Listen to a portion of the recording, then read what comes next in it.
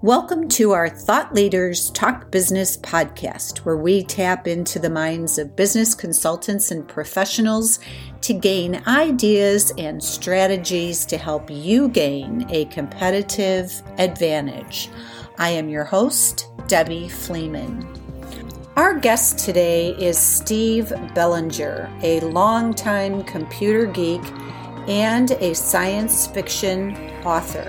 Steve wrote his first computer program for an IBM 360 mainframe in 1968. My computer experience goes back 50 years. Wow. If you've ever seen the film Hidden Figures. Yes. That was the first machine I ever programmed in college. In fact, there's a scene where she picks up a Fortran book, which I swear is the book that I used when I was in school. Steve has been involved with digital technology ever since, with the internet from its infancy to the World Wide Web. As a computer software instructor, he has taught a number of classes, both technology and content. There is a tendency, as he has learned, to treat the web as a reliable, trustworthy source of information, but he knows, which we'll talk about today, in reality, it isn't. Steve has taught special classes on keeping kids safe, dealing with misinformation, and how to spot a scam online. Fake news, as it is now called, has become more prevalent and even more effective. Let's take a minute and talk about Steve Bellinger. He was born and raised on the west side of Chicago by a single mom who worked nights for a printing company. She would bring home books and magazines to encourage him and his siblings to read. This is how he discovered Isaac Asimov, Robert Heinlein, Arthur C. Clarke, and the other masters of classic science fiction. It really didn't take him very long to get the itch to write. Over the years, he's written everything from newspaper articles, comic strips, and radio drama to short stories and fan fiction. Steve's first novel, The Chronicar, An Urban Adventure in Time, won the 2018 Best Indie Book Award for Science Fiction, the 2019 Independent Author Network's Outstanding Science Fiction Award, and the 2019 Reader's Favorite Gold Medal Award for Young Adult Science Fiction.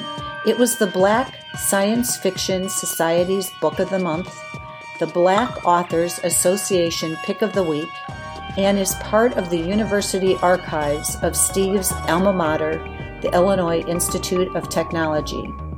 Steve's latest novel, Time Waits for No One, The Chronicar Chronicles, is the follow-up to The Chronicar. Other books in this series include Edge of Perception, a paranormal science fiction love story, and Epocalypse, The Digital Dystopia is Coming. They are published by Word Wooz Publishing and available in paperback, ebook, and audiobook on Amazon and other online book retailers. You can buy autographed copies at bellingerbooks.com. Steve is also a contributor to Over the Edge, the Edgy Writers Anthology, available in paperback on Amazon. Steve, in recent years, the term fake news has become a big part of our language. The internet is known to often be a source of misinformation, but would you say that that is where fake news really got its start? Misinformation itself is as old as human communication. History is notorious for it. We're taught to worship our heroes and their accomplishments, but we're rarely told about their foibles, which could be monumental. Now, for example, did you know that George Washington, the father of our country, was actually a slave owner? So was Thomas Jefferson and Benjamin Franklin. But we weren't taught that as kids. I don't know if it's a matter of keeping it simple or if they wanted us to revere them as heroes. But again, they were human. Throughout history, we were taught our heroes and our historical figures in a one-dimensional way. He was the father of our country. He started this. He was great. He chopped down a cherry tree and didn't tell a lie about it. But he was also a slave owner. And I think Thomas Jefferson, it's come out recently that he actually has black descendants. There are black Americans walking around with his DNA. So not only did he have slaves, but he had a slave mistress, which doesn't match the image that we generally have of Thomas Jefferson. What forms can misinformation actually take? Well, it can be as simple as a Facebook meme. It could be poor research in business. It was a photograph of a political figure. I won't mention any names. It's not that important. But it showed him standing with other dignitaries during the playing of the national anthem, and he did not have his hand over his heart. And so there was a big to-do about how un-American he was. So I did some research, and I found the original video. And it turns out he just lifted his hands a second after the others. And the single frame they caught was before he had put his hands on his heart. So that little bit of misinformation actually gave the wrong impression about this guy, at least in this particular situation. A funny story, as you know, I'm a science fiction writer. And my first novel, The Chronicar, published in 2015, and I did a presentation at a bookstore. And afterwards, the manager put my book on the shelf. Now, I don't know if you know who Ray Bradbury is. He is one of the world famous masters of classic science fiction. Well, he put my book next to Ray Bradbury, which just sent me over the moon. I bragged about it for months until I looked at the picture and realized Bellinger, Bradbury was alphabetical. That's a good story. Yeah, and that's one of the ways that things can be misinterpreted. And I have a friend named Joe Ruley, history author, and his book was put next to Mike Royko. But again, Ruley, Royko. It sort of burst my balloon. No, it's a big ego boost, though.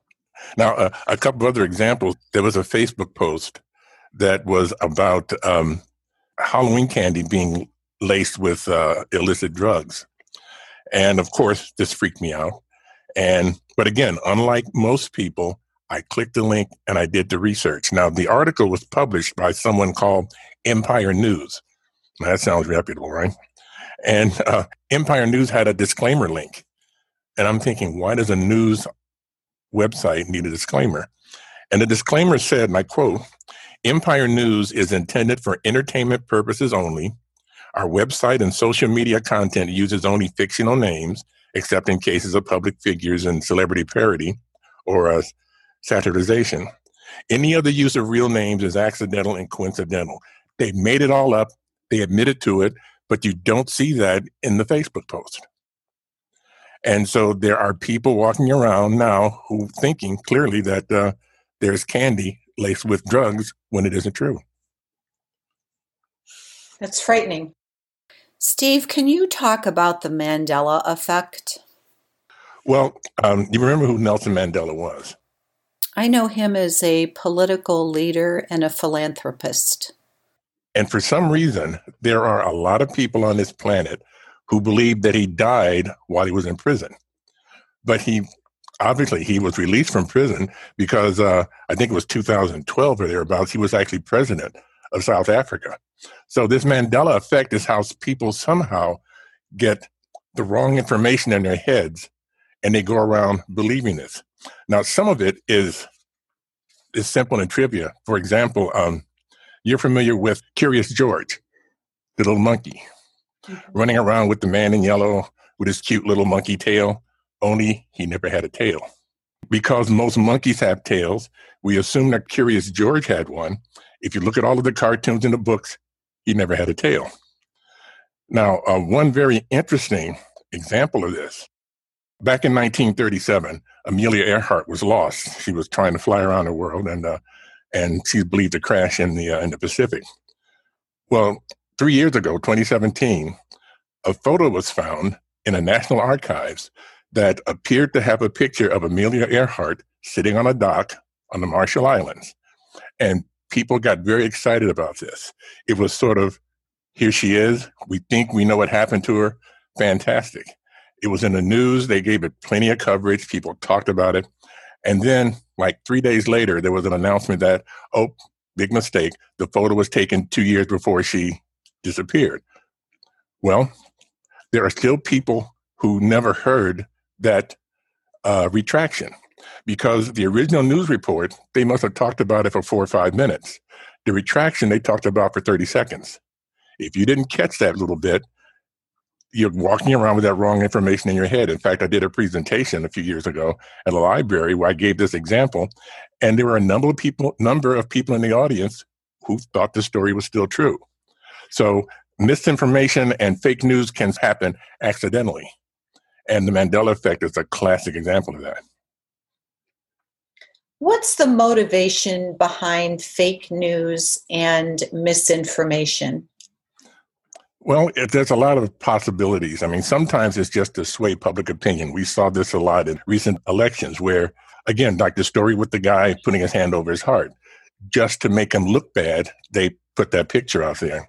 Sometimes it's an attempt to convince consumers to buy. Our product is better than that product when in reality it's all the same. You try to control people thinking, people who just want to be right. It's a funny story. Misinformation, not doing your research, can be very deadly in the business world. There was a story many years ago of the Chevy Nova, very popular vehicle, but it would not sell in places like Spain and Mexico because in Spanish, Nova means won't go. Oh, so it's called not doing your homework. So misinformation can be a matter of not getting all the information you need. So getting the facts and knowing what the truth is can be vital.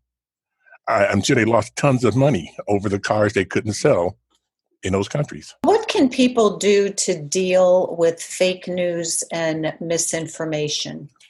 Well, one of the problems and one of the reasons that this works so well is that people tend to be lazy.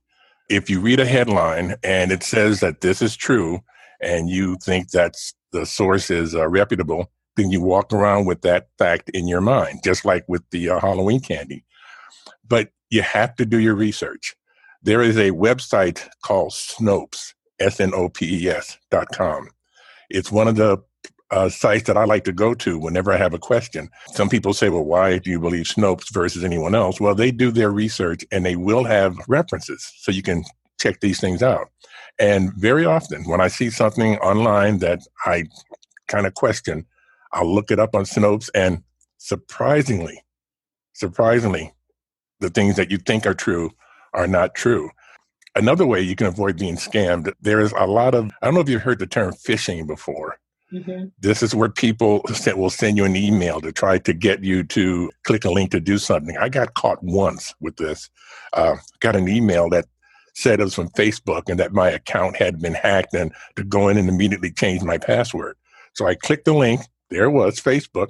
I changed my password, hit enter, and then I realized the web address was not Facebook. It was something else. Oh, geez. So I went right to Facebook and changed my password for real.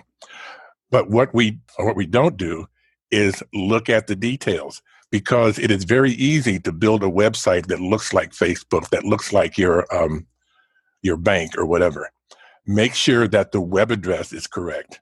If there is a link in an email, the link may say facebook.com, but if you hover over it, it may say something else. When you're reading these emails, you'll find a lot of misspellings and bad grammar, because sometimes these things are being put together by people who don't speak English very well. So the whole idea is just to be careful. And if you do that, then, you'll protect yourself. Also, don't be easily fooled. I got an email this morning saying that my email account had been hacked. And as proof, they listed a password that I hadn't used for 10 years. So clearly they had gotten a password, but the thing was ancient and they didn't have access to my email account. So I just deleted it and let it go. But people are often motivated by fear, and they'll see that and they're ready to send the guy money or click on links or whatever it is. Just give it some thought. If you're not sure, talk to a computer guy who may have some experience with these things. I've seen websites that will mimic viruses and will make you believe that you have a virus and click this link to pay us this money to fix it, and it's all just a hoax. Right? Just close it. So part of it is just being rational, taking your time, and checking it out. Unfortunately, most people don't like to do that. Well, you are obviously very computer savvy. And if we tie that into you being a science fiction well-known author, can you talk a little bit about how you use the computer and research and you write? What is your inspiration? Well, my first novel was a time travel story, and some of the action took place during the Red Summer riots in Chicago. And I wanted to be accurate, so I actually went to the library versus using the internet because I wanted to read the actual newspaper accounts. They have all of this on microfilm. Of course, then I realized that depending upon which paper you read, you got different information. So again, you have to be careful of your sources. Now, one of my novels is actually about computers kind of taking things over. And it's a little scary because it's about people who are so engrossed in their cell phones and in social media that they don't realize what's going on. And they're slowly being taken over. So it's entitled Apocalypse. And you might want to take a peek at that as a way of protecting yourself. Because again, I did a lot of research here. A lot of the things that are in that novel are real in terms of the ways that they can get into your heads. Again, the whole idea behind good science fiction is having as much real science and facts behind it. If you put enough real science in, then the fiction part falls into place. I've had a surprising number of people read my time travel story and come back and ask me if it's real, because I start off with real science and then end up with the science fiction. That's exciting. So if people want to learn more about the books that you have out there, how would they find that? Well, they're all on Amazon in paperback, ebook, and audiobook. But if you go to bellingerbooks.com, all of my books are listed there. And in fact, you can actually order autographed copies of the paperbacks. Oh, that's good to know. Those would be good gifts coming up for the holidays here. Oh, absolutely.